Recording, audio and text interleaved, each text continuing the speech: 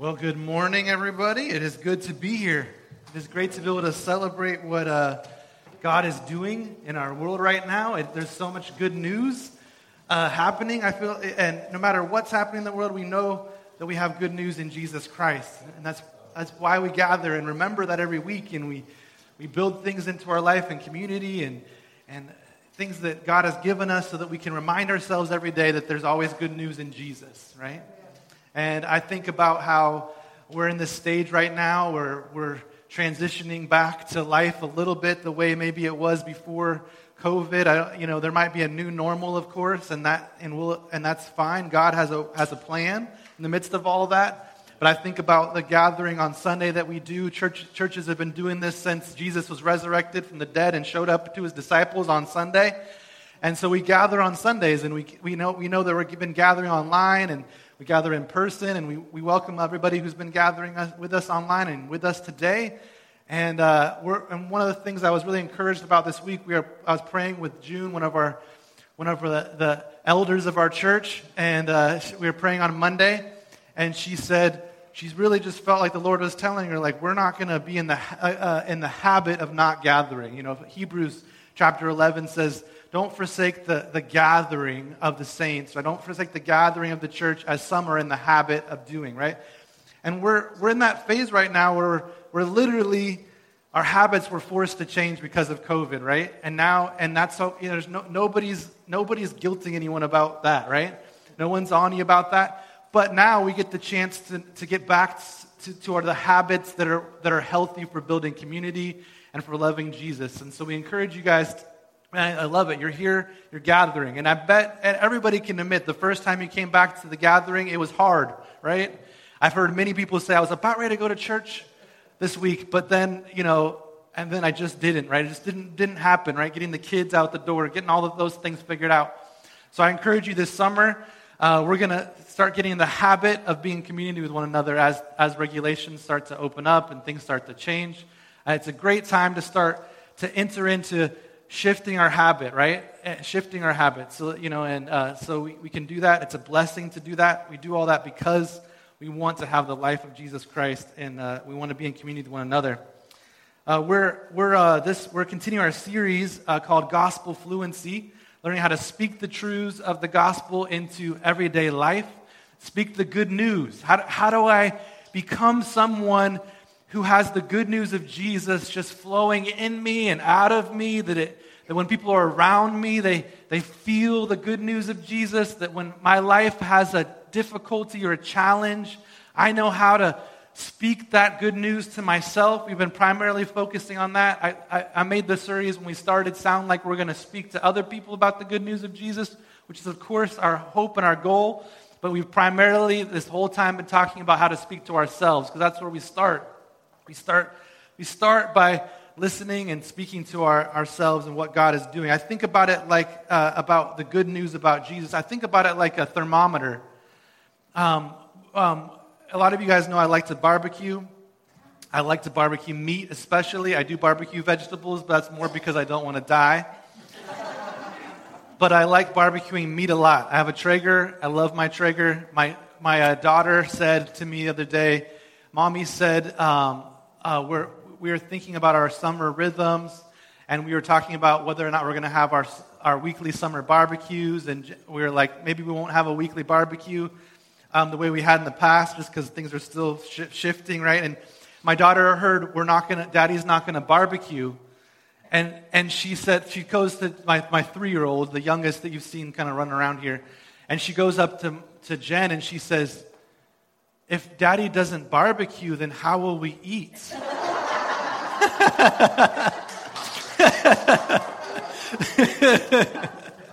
Because I'm on that Traeger that's where all the meat comes from, right? It's all off the Traeger. The oven, rarely used in my home. I put the pizzas in the Traeger, everything. So sometimes when I'm experienced with the barbecue, when people come to my house, they'll eat. They'll usually say it's good. One of the common things, I'll make chicken a lot just because it's economical. And I'll make chicken, and people will regularly be like, man, your chicken is way better than my chicken. What is the secret to this chicken? And besides the Traeger, I don't think the Traeger is necessarily the secret.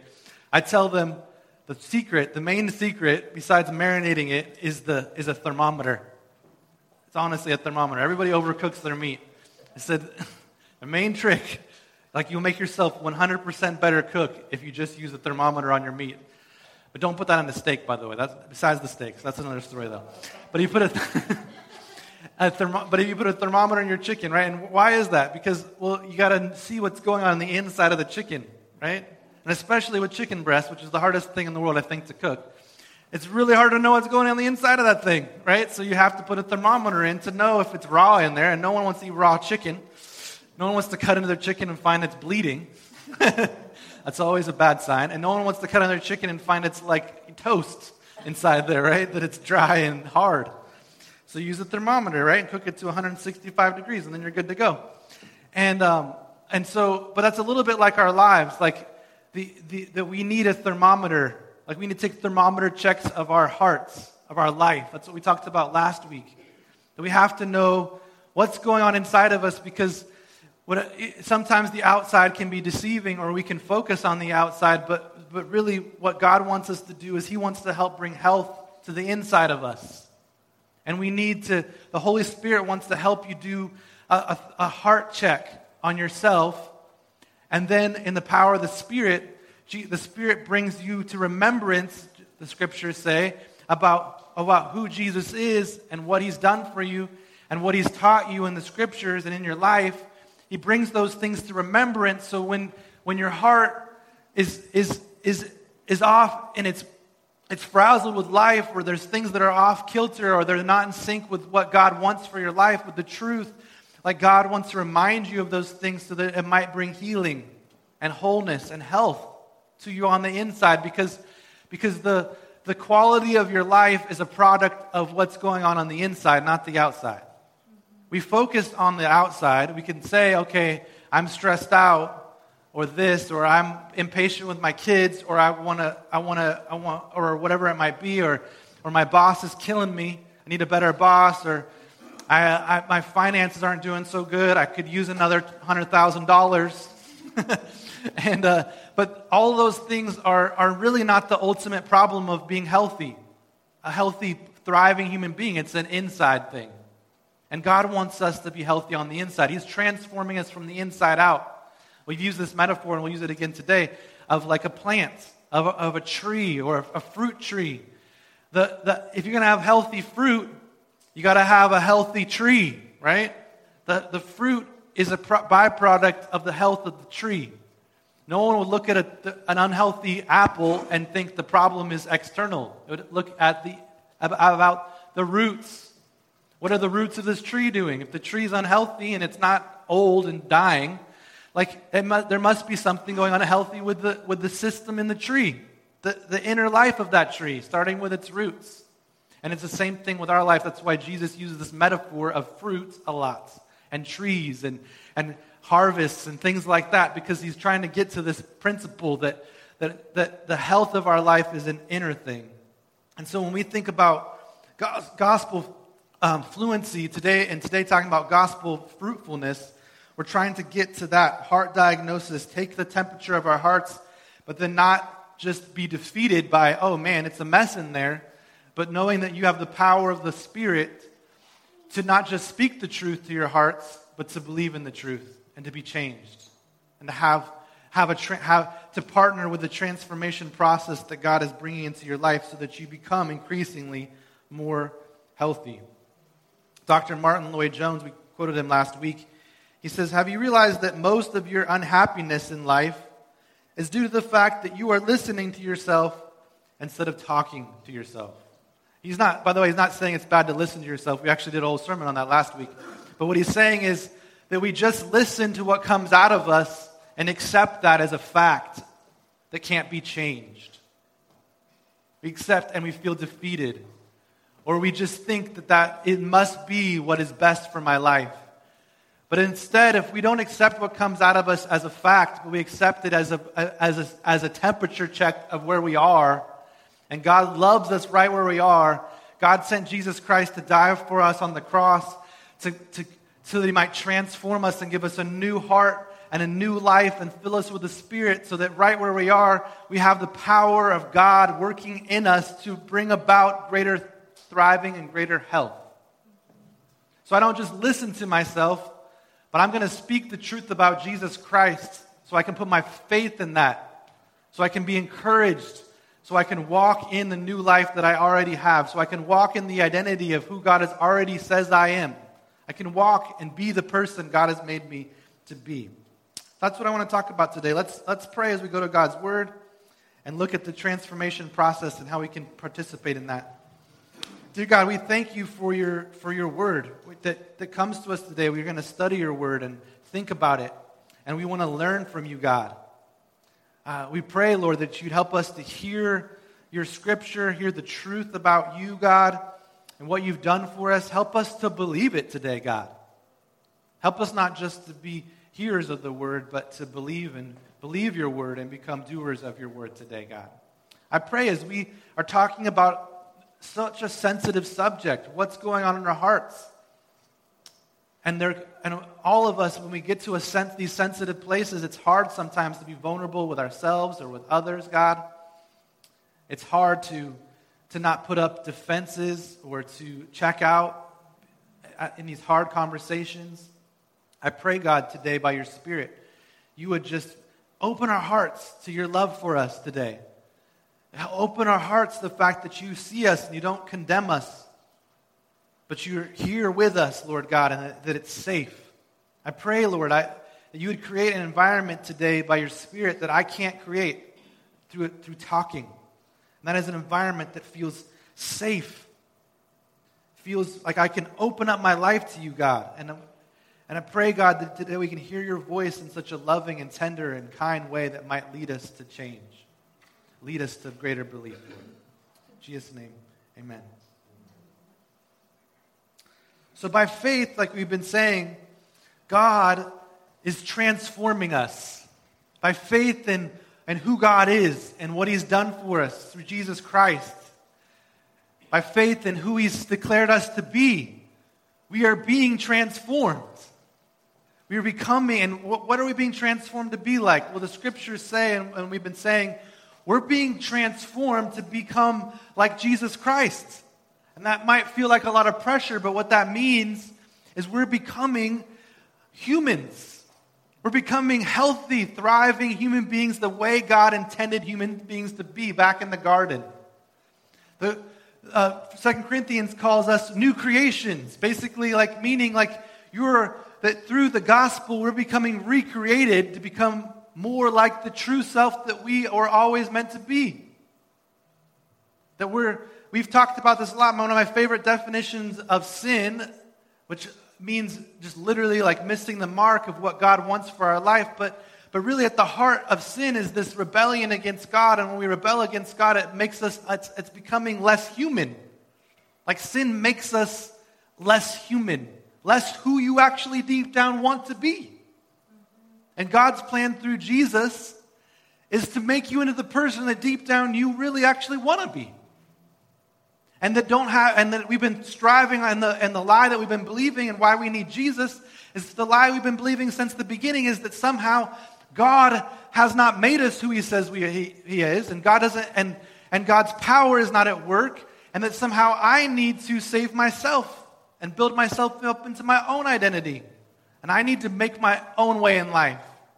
And the gospel comes and opens up our hearts to help us trust that, man, Jesus, I need your help. There's this relief to say that Jesus is helping me. I need his help. I've always needed God's help. I've always needed to be in dependence upon God and who he is to become the person that I want to be. And Jesus comes and he shows us in his love and his grace that we can trust him. Trust him to help us become the people God made us to be. I think about 2 Corinthians chapter 3, verse 17. It says, "Now the Lord is the Spirit, and where the Spirit of the Lord is, there is freedom." Such a big, beautiful picture that God wants to give you freedom. Following God is not a crutch. Following God is not slavery. Following God is not going to kill the fun out of your life. Following God is about freedom, meaning becoming the person that you were made to be, thriving the way God intended you to be. not in slavery to things that are hurting you. And we all, in verse 18, with unveiled faces, beholding the glory of the Lord, are being transformed into the same image, referring to Jesus, from one degree of glory to another. And this comes from the Lord who is the Spirit. God is at work transforming us. So we have this power through God, through the Holy Spirit, through the work of Jesus Christ, to become increasingly like the person God always designed you to be, made in the image of Jesus Christ. Jesus talks about this in John chapter 14. We went through John. I thought about some verses from John that we studied. John chapter 14, verse 12, it says, "Truly, truly, I say to you," talking to his disciples, "whoever believes in me will also do the works that I do." Such an amazing truth.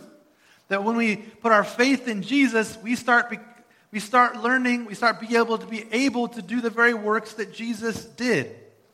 And you might think, well, that sounds like a lot of pressure. How do I do that? Because Jesus was like God in the flesh, right? You might feel like I'm never going to be like Jesus. Well, we're being transformed to be like Jesus, who is perfectly happy and content and joyful and able to love people. How do we do that? Well, he goes on and he gives this metaphor of fruitfulness. Verse chapter 15 in John, he says, "I am the true vine and my Father is the vine dresser." And I'm going to skip down to verse 4 actually. Sorry, right over here. He says, "Abide in me and I in you, and as the branch cannot bear fruit in itself unless it abides in the vine, neither can you unless you abide in me. I am the vine, you are the branches. Whoever abides in me and I in him, he it is that bears much fruit, for apart from me you can do nothing." So we are increasingly being transformed to be like Jesus. And here I love this. That might feel like, oh man, now it's on me. Jesus did all this great work for me, died on the cross for me. Now I have all this work to do to become like Jesus, that which seems like who's perfect. So now my goal in life is to be perfect. That's great. Thanks, Will. No, we're in this process. We're in this progress. And what is my work? My work is not to analyze a to-do list of everything I have to do to be perfect just like Jesus. No, my main work is to what? Abide in Jesus. To trust Jesus. To rest in what Jesus has done for me. To surrender to Jesus' work in my life. To say, Jesus, help me. To say, help Jesus. To ask Jesus for the faith to be able to believe and to trust Him. That when I have doubts, I go to Jesus. I don't beat myself up and say, you have doubts? Go, Jesus, help me. That when I lack the desire to do something the Scriptures call me to do, which is almost always our problem, right? It's not knowing what to do. It's the fact that deep down, right now, I'm kind of feeling like I don't want to do it. Where do I go? I go to Jesus. Help me, Jesus, in this process. Like I know I should be a more loving person, but I'm not feeling a lot of love right now. Help me, Jesus, right? In this I know right now that at work with this coworker who I find super annoying, I should be like Jesus and love them and be kind to them, but I want to slap them, Jesus. You know? And so help me, right? Like I'm not going to slap them, but I want my heart to want to love my enemies like the Scriptures say. And that's like the closest to an enemy I have right now. So help me, Jesus. What does this look like? What am I not believing? What am I not seeing? And that's actually exactly the heart of what we're talking about in this whole series and today. How do I partner with that process? I want to put some, like I just said that, and those are all very general truths. I want to put some like legs on that, some like tangible ways that we can do this and partner with that process of abiding in Christ. And what that might look like. And go through some things that have really helped me to be able to see that transformation in my life. So we are going to grow in our trust of what Jesus is doing. And we do that by daily turning from my unbelief, like in what God is doing in my life and who He is, to belief in what He's doing. I have this daily process in my life where I'm turning to the truths about who Jesus is and what He's done for me and who I am. I have to daily make this my habit that in life, every day, I'm gonna wake up and throughout the day, I'm gonna keep turning to the truths about Jesus and what he's done for me, the truths about God. We see this in Galatians chapter 5, verses 16 through 26, which will be kind of our main passage. And I actually decided, I thought this passage was so awesome that we're going to go through these. They're actually going to cover the fruits of the Spirit for the whole summer starting in July. So, and get more chance to practice this. Verse 16, it says, "But I say, walk by the Spirit, and you will not gratify the desires of the flesh." If you remember, desires of the flesh, by the way, is going to sound like your body and it's just natural carnal desires. So we're going to naturally think things like gluttony and sex and things like that. But desires of the flesh is a broader thing. It's talking about that part of us, our old life, like we've talked about. That shadow side is the way I've described it, that naturally wants to be independent of God and naturally wants to save itself. Like we want to be in charge of our own salvation, in charge of our own truth. I don't need you, God.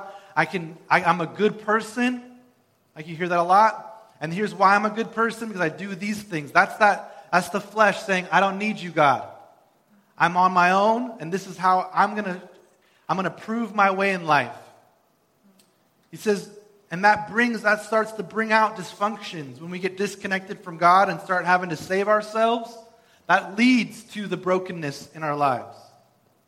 It says, for the desires of the flesh are against the Spirit, and the desires of the Spirit are against the flesh, for these are opposed to each other. So we have these poles in our life. We'll show in a second that when we talks about walking the Spirit, that's really like your true identity.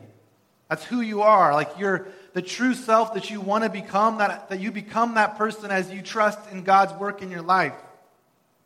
He says they're opposed to each other. The Spirit's work in your life and that old life that you had independent of God that still kind of has a residue, even if you're a follower of Jesus. He says they're working against each other to keep you from doing the things that you want to do. I love how he says that again, because what you want is to be like Jesus and to walk in his ways. That's what you want. I think even non-believers who don't believe in the gospel yet, maybe, every time I'm around non-believers, I see it all the time. They want the gospel. They just don't realize it. That's actually how I lead. I don't say that to them, but I'll speak into those areas in their life. Like, it's so awesome that you are being like Jesus right now. I see how you're like Jesus. I'll say that to my neighbors sometimes. Like, your generosity today was like so much like Jesus. Like, that's the way you were made. Like, I tap into those things because everyone naturally wants to be like Christ and walk in his ways.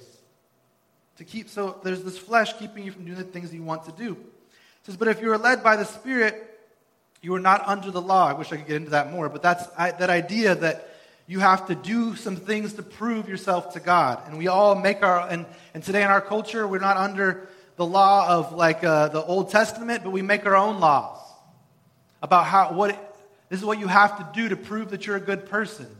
He says you're walking in the Spirit. You're no longer under those rules and regulations to have to prove yourself to God. You've already been made right with God through Jesus Christ. So there is no law that you have to keep for God to love you and to care for you and to save you and for you to walk in his ways. You don't have the pressure of that. So now the works of the flesh are evident. Sexual immorality, impurity, sensuality, idolatry being like making replacements for God in our life, sorcery, enmity, strife, jealousy, fits of anger, rivalries, dissensions, divisions, envy, drunkenness, orgies, and things like these. So he names off all of these kind of what we might call vices, but it's different because there's a whole mix of things. And he's just saying that when you're walking in independence from God and making your own laws for how you're supposed to live and rejecting God as the leader of your life and rejecting the strength and the power that he gives you, he's like, it just leads to brokenness in your life. The fruit is what he's saying. It leads to broken fruit in your life. In verse 22, he says, but the fruit of the Spirit is love, joy, peace, patience, kindness, goodness, faithfulness, gentleness, self-control. Against such things there is no law. But the fruit of the Spirit, he says, the byproduct. I love that he says it's fruit, right? It's not, like this is a list of all kinds of things that everybody, non-believer or not, would list as things that you want in your life. But he says that's the byproduct of God's work in your life through the Holy Spirit. That's what God is working in your life. And that by trusting God and putting your faith in Him and walking in the process saying, God, I want to surrender to your work, it actually, that leads to the life that everybody hopes to have. A life where you have the character of being filled with love, joy, peace, patience, kindness, goodness, faithfulness, gentleness, self-control. And so and what we're talking about today, we want to put we're going to put our trust, we're going to learn how to put our trust in the Holy Spirit and God's process to get down to those root things that God wants to bring in us so that the byproduct might be healthy fruit. And so what Paul and what we've been talking about is that what comes out of us finds its origins inside of us. And so I want us to think about now, how do we do a health check? What does this look like? I want to give you, what would it look like to think, okay, what's going on inside of me? How can I do a health check for the roots, for my heart, so that increasingly what comes out of me is this positive fruit? Like love and kindness and patience and gentleness, like love for my neighbor and love for the people around me, love for my enemies, love for God. How do I help partner with the Spirit?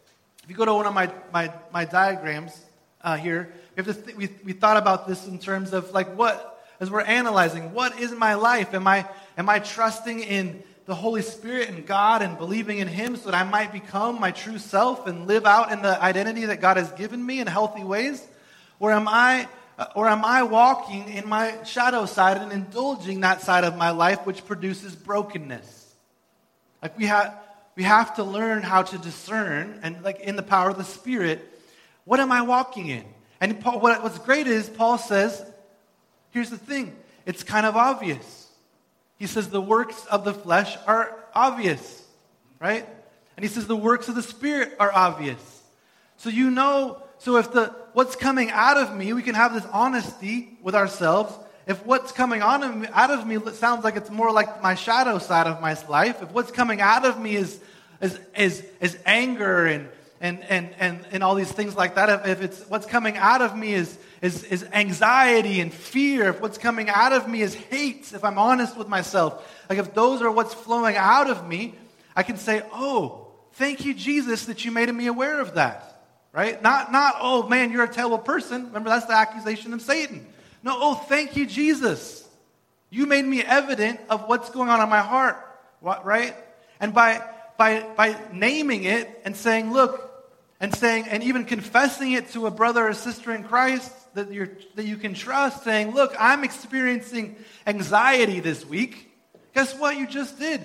You partnered with the Spirit to cut off the power of the flesh in your life. Speaking just in the terms of life, just think about it. When you're vulnerable with someone and you say, hey, I'm feeling afraid, like that actually, like everybody can appreciate this. That starts to destroy the power of that fear in your life. It's when you stuff the fear down, right? And like somehow try to medicate yourself out of it, or like, wishful thinking your way out of it, or like, that continues to let that fear have power in your life and just fester and create all kinds of other problems in your life. But as soon as we're honest and say, God, I'm experiencing this, and even more power if you can be vulnerable and confess that to a brother or sister or a friend in Christ, or to say, like, this is what I'm experiencing, because now you have their love and grace to help you with this. And it has even increased power that I said it out loud. Like there's so much power in saying something out loud to another human being, right? Who loves you, cares for you. I mean, I'm not recommending you say it to your boss. So, unless they happen to be your brother in Christ. But, so we have that, we start to destroy the power of the flesh as we just say, like, look, God has made me aware of this so that I can confess it, and I can start to deal with the root of why I'm feeling this way, why I'm experiencing this. Because it's just deeper than the fear. or it's just deeper than the fact that I'm doing this sinful behavior. There's always a deeper root to it. And God wants to start cutting off those roots that are hurting you, right? He wants to start cutting off the power of those things in your life. He wants to start rooting that out, pulling out those weeds, getting to the things that are destroying you. He's saying, like, we're going to get down to that. In the power of the Spirit and the power of community, we can destroy these things. And we can start. And so we go through this process thinking about our life, like examining this fruit in our life. One of the ways I do this to start getting to the roots of things is I ask gospel questions. And this is very simple. You go to the next slide. So when I'm thinking about the fruit of my life, and I put the trees together because actually somebody mentioned this last week. It's not like there's two. You don't have two hearts. You have one heart. It's like all the time these things are melded together in your life. So if you want to feed your true identity, and you want to start rooting away and destroying your shadow self, like we have to get to the roots. And here's what I do. Here's one of the things that just really helped me. I met a man named Jeff Vanderstelt. I've told you that. I give full credit to him. And this is just such a simple thing. I'm like, wow, this is so simple. But it's so powerful of getting to the root, asking good gospel questions. So when I'm thinking about the roots of my life, either in analyzing what's going on in my experience right now or proactively planning, which we'll talk about in a second, for how I want to live or live my life, I think about the gospel. I think about, what am I believing? What am I believing about these questions? What am I believing about who God is? Like, I'm going in from bottom up because we're thinking in terms of roots to fruit. So I'm thinking, I thought in my life, this helps me get to the roots. Because at the root of your life, Jesus has been saying, what is our work? It's to believe. It's to trust. The key, everything in your life flows out of your belief about who God is. Right? It flows out of your belief system and your motives, which are connected to these things. So I start asking myself, what am I believing about God? What do I believe about what He's done for me? What am I believing about who I am? And then out of those beliefs, that's where the fruit comes from. Right? So let me show you what this means. So we do this sometimes proactively in our Bible studies, like we coach ourselves. So we'll think positively, not reactive to the fruit, like I'll say in a second, but I'll think proactively. We study the scriptures this way a lot in our mutual discipleship groups. So we'll look at a passage of scripture and we'll start asking ourselves, what does this tell us about who God is? What is this passage telling us about what He's done for us? What does this passage tell us about who I am? Right? You can actually go to the next slide, I believe.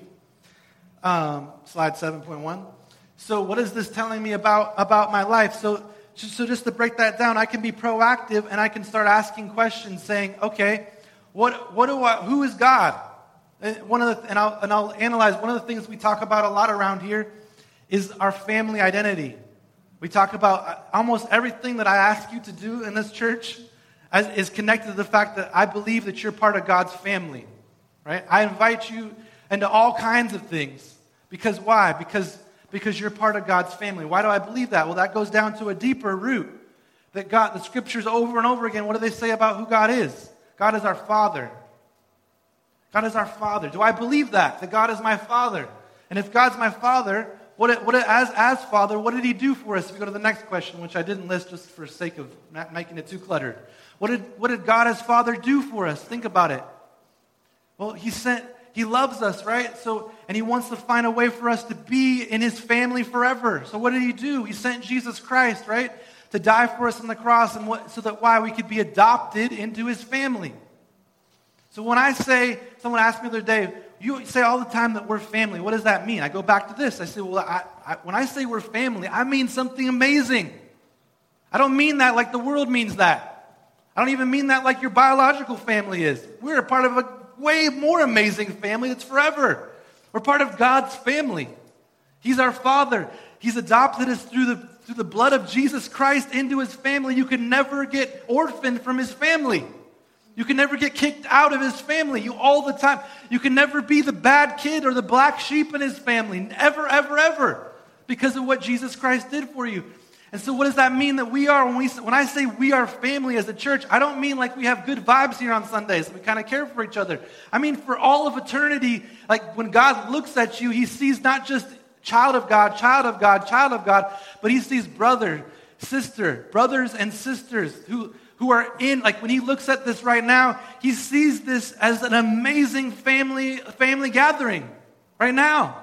Like this is an awesome family reunion. I can't wait to get back to potlucks and such. You know why I do potlucks? Because we're family, right? That's what families do. They spend time together. They talk. Like I wish right after this we could go eat together, all of us, and I could barbecue a big giant brisket for you. Like, because I love you. You're my brothers and sisters, right? And I put a thermometer in it because that's what you do. Right? So we're family. I on our website right now, it says there's always a place for you in our family, right? Like that's my open, I can't with a group. Why? Because I really believe that, right? I really, like, bottom of my heart, I hope everybody who's ever around me, around our church, they feel that sense of like, wow, these people really want to include us. I mean, I hope we always err on the side of weirding people out with our kindness and our desire to like welcome them in. Like, man, these people are intense. I'm not sure. I'm going to go to that church where it's dark and no one talks to me. Like I hope we always err on the side of being, like just this welcoming family. Like I take risks. Jen's all the time telling me like, man, you're going a little intense. Like, 'cause I'll invite people to lunch. Like, I barely know. She's like, that might have been a little intense. You probably freaked them out. Like they think you're an Amway salesman or something. Like, sorry. I just got excited. Like, this is my brother or sister. I can't wait to know more about them. Why? Because I've proactively for years now been reminding myself of this truth that God is my Father and He's adopted me in the family, and I'm not in this family because I did anything good or did anything awesome. It's just pure grace of God. So every human being I see that is my brother or sister, even if they're not a believer, I think of them as my brother or sister who just didn't know they got invited to Thanksgiving with Jesus Christ and God. They just don't know it yet. They don't know how great it is to be part of His life. And so I just can't wait to welcome them to the feast that God has prepared for us, to His table, the real table. And I think of my whole life when I do hospitality, it is because that is a foretaste of the hospitality of God and the wedding feast of the Lamb that we're going to go to one day when we're in the new heavens and the new earth. So yes, it's exciting to to think sorry, I got way carried away. So we can proactively in the gospel start thinking, if we're as a church, I think about this a lot. So everything we do, I'm proactively thinking, like, what does it look like to be a real family, like the way that God has called us to be that? And what would the fruit of that, how are we going to get to that fruit, to start seeing that kind of crazy hospitality? It comes back to believing that God is our Father. Really believing that. To really believing that we were adopted and to really believe our identity that we are family. I'll tell people regularly when they want to quit on things. I'll just try to say gently, like don't quit on your family. There's no, if you're stressed out, if there's things going on in your life, if you need help, if whatever it is, let's just not quit on each other. Let's treat this like real family. So let's talk about the real things going on and let's try to help each other through this. No, you don't have to do that or do this or there's no pressure in a healthy family. But there is love and there is caring for one another and there is talking things through. And we always are getting back to those principles. Why? And the only way for us to produce that fruit, it would be so amazing to be this crazy, welcoming, awesome family that everyone in our community would look at and say, wow, those people really love each other. We want that, right? It comes back to not saying up here every Sunday, you need to love your brothers and sisters like Christ loved you. Like just over and over again, you're not being very loving, or you need to be more patient. Or I see where you're not being patient. It doesn't come from constantly pointing out the negative fruit. It comes from putting our faith in what God has done for us and who He is and who we are. It comes back to those things. And it comes back to the principle all the time I'm remind myself, okay, we're not going to ever be perfect, but we're making progress. And because we're family, well, then we can be patient with each other, right? Amen? It's beautiful. So that's proactively. You could do this with all kinds of truths about who God is. Think about it. I think this is how I plan my life. This is how me and Jen, we sit down and this is how we plan our summer. We think about who we are, who God has made us to be as image bearers of God. What does it look like for us to believe our identity and live like that this summer? to make those plans. I sit down with my gospel community like that. That's how we plan. That's our whole church is built that way, trying to, to work this process. Now we can also grow in our image of God by going the other direction. So if you go to so we can start thinking about what kind of negative fruit am I experiencing in my life. So I can think about, and I can start when I go. This is really what we call like repentance. I'm changing. I'm turning away from my unbelief, so that I can turn to. I'm like we said, we're removing the power that these negative things in our life have in our life, so that we can turn again to the gospel. And so I'll think about my life when I go on. I'll think of what am I experiencing in life right now. This is back to what we said before. I'm listening to myself. What am I experiencing in life? And then as I think about what I'm experiencing, I don't just accept that. I say, is that from the Spirit? Or is that from my shadow self? Is that from the flesh? Is that because a byproduct of some kind of unbelief? And then once you get to that place, you can do this with a brother or sister in Christ, or you're on your own, but you start thinking, what are the roots of this negative fruit in my life?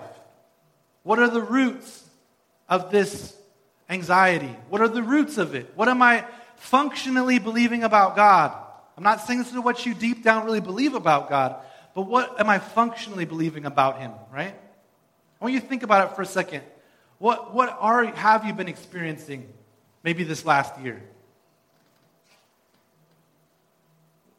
What have you been experiencing in your hearts? Like God wants to bring His gospel power to those things to transform them. I want to show you a little bit. I want to demonstrate how this might work. By the way, might sound like you have to do this, like this is a technique you have to do perfectly. That is not true at all, right? We're just asking these questions, letting the Spirit say, what's going on in my heart? God, show me where I'm not trusting you. Show me what I'm believing about you, God, so that I might then turn and believe the truth. So one of the things, and I'm going to get kind of vulnerable with you, and I hope that doesn't make you too uncomfortable to have your pastor be vulnerable, but this is something that happened a few months ago, so don't worry, I'm not like processing this currently. I'm not like currently, there's not some kind of weirdness going on in our relationship. Don't.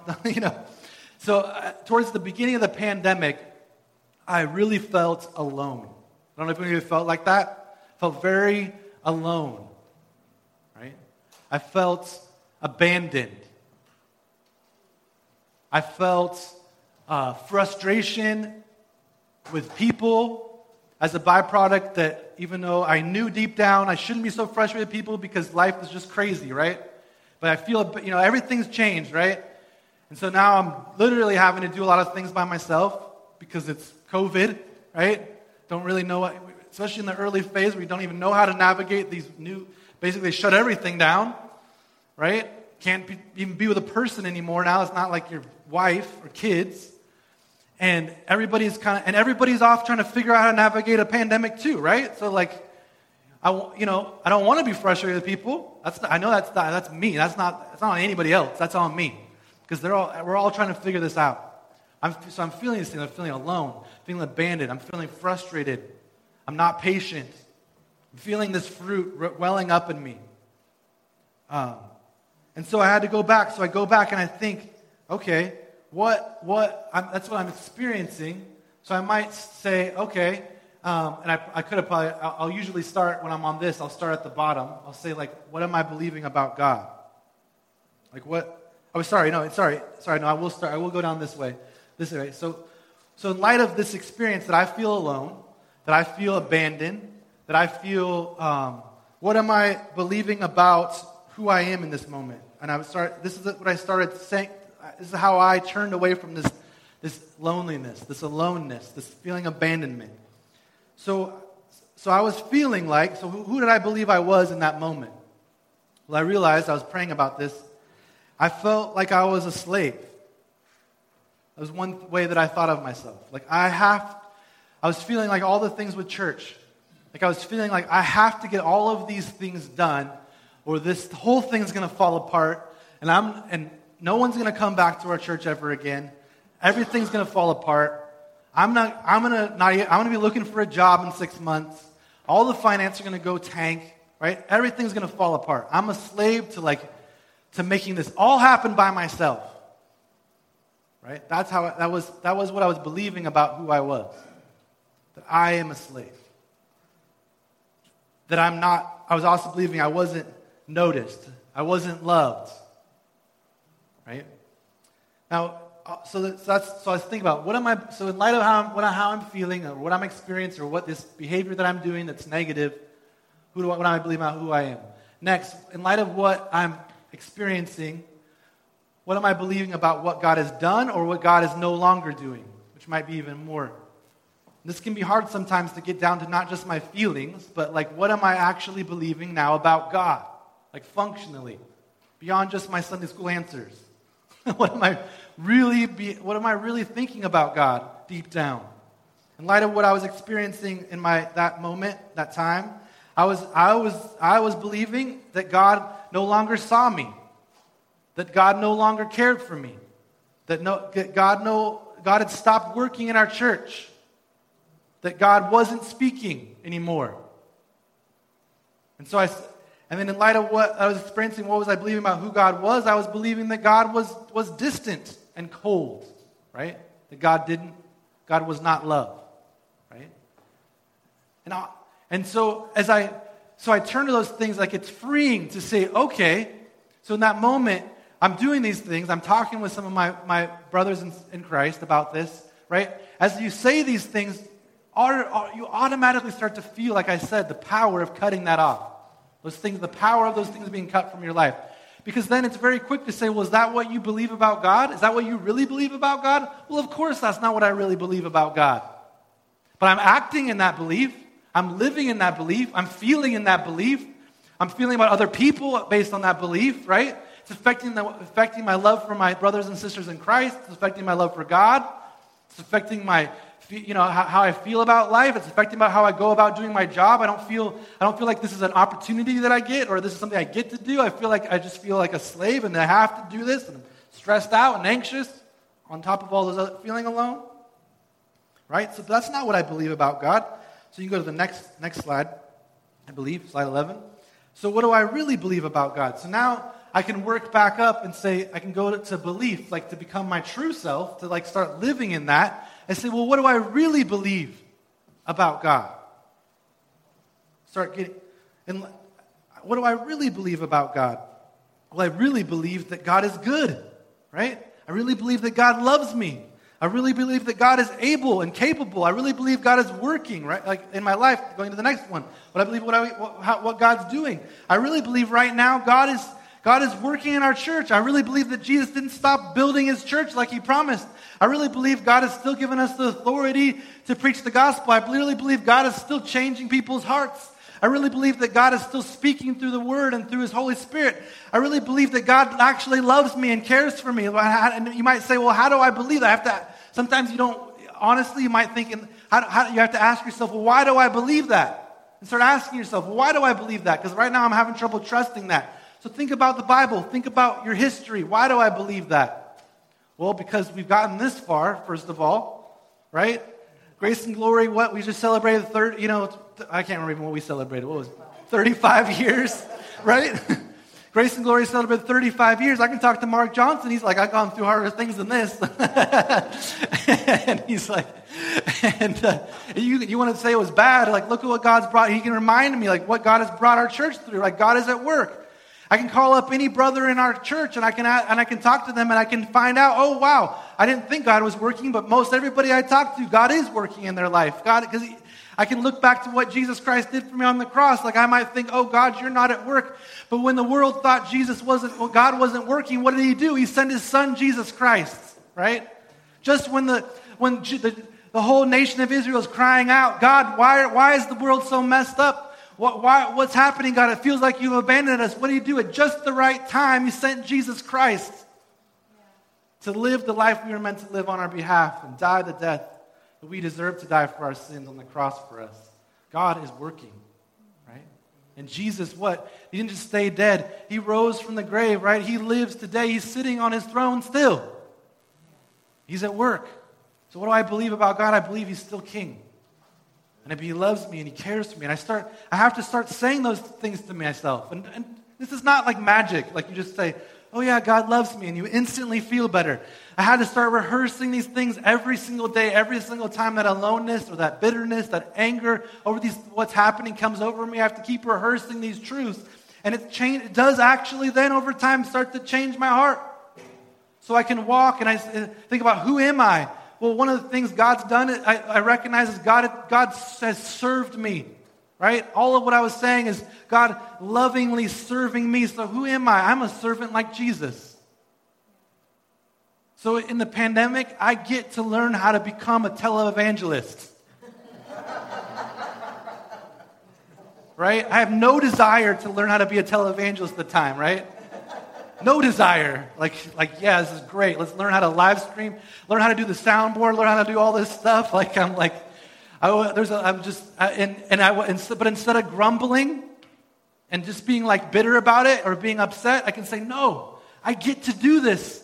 I get to do this. This is an opportunity that I have right now. This feels like total busy work. Like it feels to me, honestly, with my personality, like worthless. But all the more I can say, God, I get to serve you. And how I feel about it right now, I know it's not worthless, but how I feel about it doesn't matter because I get to serve you, Jesus. And I get to serve my church.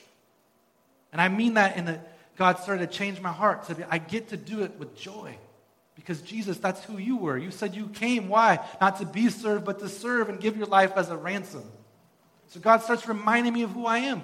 And so now I can live my life, and every interaction I have, instead of having this hint that Will's maybe like disappointed with you, I can live my life, and then when you talk to me, hopefully what overflows out of my life is just that overjoyed desire to be with you like you're my brother and sister in Christ. That's not impatient with you, but is patient and kind and gentle and knows how that we're going through this hard time together. But is not filled with this hidden bitterness and hidden loneliness. But has given that to God and let Him change it into joy. And so what fruit starts to bubble up now? That I believe that God is King, that He is able, that He is in control, that He is working. What fruit starts coming in my life now? That I believe that God is at work, that He is changing hearts, that He is speaking the truth in love, that He is serving me, that He sees me, that He cares for me. That I start believing that what changes in my fruit, now that I believe that I get to be a servant of Jesus Christ, that I am a beloved member of His family, that I have been called by Jesus Christ to be a pastor at Grace and Glory Community Church. What do I start feeling now? I start feeling like joy, right? I start feeling joy over even some of those mundane tasks that I had no desire to do. I start seeing like, wow, God, I don't know what you're doing, but right now, this is an opportunity, right? This is what you were doing. And this weirdo live stream me up here for months, being up here by myself, I'm feeling like a total weirdo, like literally just preaching in my living room or here, and and now you're getting excited to a camera. Like literally, I get excited. And but I start realizing, no, God's using that. Like there's real people over there that God's speaking to in that camera. And I can't see them. And they can't even tell me that it's going good or it's not going good. But God's working over there on their couches or whatever. Right? And so I can have that joy, and that starts to change the fruit of my life. See, that's an example. And see, God wants of how when we start walking in this idea of I'm going to listen to what God's doing in my heart, but I'm not going to accept that as the truth. I'm going to accept, if the fruit's negative, that is not the truth about who I am. That is not living in the light of who God is. We can change. And the Spirit wants to help us walk through this process of getting to the roots and trusting and believing in who God is and what He's done for us. So this week, I hope that you guys will get a chance to think about that. I'll even put out some resources online if you thought a connection card, or just for you to be able to think about that. But if you think even on your journal this week, just think about the process I just talked about with going from the negative fruit to positive fruit. Think about that this week when you experience something. Write it down somewhere and start praying about that. God, show me. What am I believing? Based on what I'm experiencing in life right now, what am I really believing about who you are, God, and what you've done for me or not, or stopped doing for me? What am I believing about my identity and who I am? And then start speaking the truth. Once you kind of identify that unbelief, start speaking the truth over that. What's the actual truth about who God is and what He's done for us and who He says I am? And watch how it starts to change your heart. If you need help with that, like we love that. This is why we gather together in community, and we love to be able to help you as you feel that comfortable inviting people into your life. As I close, I was thinking this week that I was feeling this sense that at this point in the message, it might feel a little bit like, wow, that's a lot, Will. I don't know if I can do that, or I'm not, or it might feel a sense of like, wow, I'm not sure if I can like do it so neat and cleanly like you just did, like this is some kind of new program for your life or new plan that you have to get right, or like you might be thinking on Tuesday, I can't even remember all the questions. Right? I'm not on the email list. I didn't see that. Or you might forget and remember on Thursday, whatever it is. The main thing I want to remind you of is that God is working in your life. Right? Surrender to that work in His life. Ask the Spirit to help you. Like this is not something you have to get right for God to change your life. This is not like you have to remember all the questions and do it in the right order, or you're not going to change to be like Jesus. That is not how it works. I was just doing that to help give some tangible ways that this has helped me. But God is at work. And the goal is for us this week to be saying, God, I do not have to surrender to the negative fruit of my life. God, I can cut off the power of that. God is changing the roots of my life so that there can be healthy fruit. I'm going to start asking, what's the roots of my life? God, help me see what's the reasons behind what I'm experiencing so that I might change and trust in Jesus. This week, me and Mark were preparing for our work party on Saturday. We're doing all the announcements now, right in the middle of the sermon. We're having a work party to clean up the yard, on Saturday, and we were doing some pre-work to help make that go smoothly. And we were doing mostly some weeding type work, which is always amazing, right? Weeds. And every time we have a lot of them, our yard has been terribly neglected. So every time, I come to the yard, I feel this sense of guilt that I'm a terrible leader. I feel this sense of just terrible, I feel it over me, like, man, this place is so neglected and it's all your fault. And oh man, this is so much work. How are we going to do this? Right? And I'm thinking in this moment, there's got to be an illustration here with this weeding for Sunday. I just think there's probably an illustration here. And honestly, I don't know if it was Satan or my own heart, but Satan gave me I'm going to call it Satan. And he gave me a terrible illustration that I almost shared with you this morning. And because what I kept hearing over my life right in that moment is that this neglected garden, this neglected property, that is kind of like our hearts, that is kind of like our church, and it's been neglected, and my heart or maybe our church has been neglected. The pandemic has made it terrible, and it's all just so weedy, and so there's so many weeds, and it feels so overwhelming.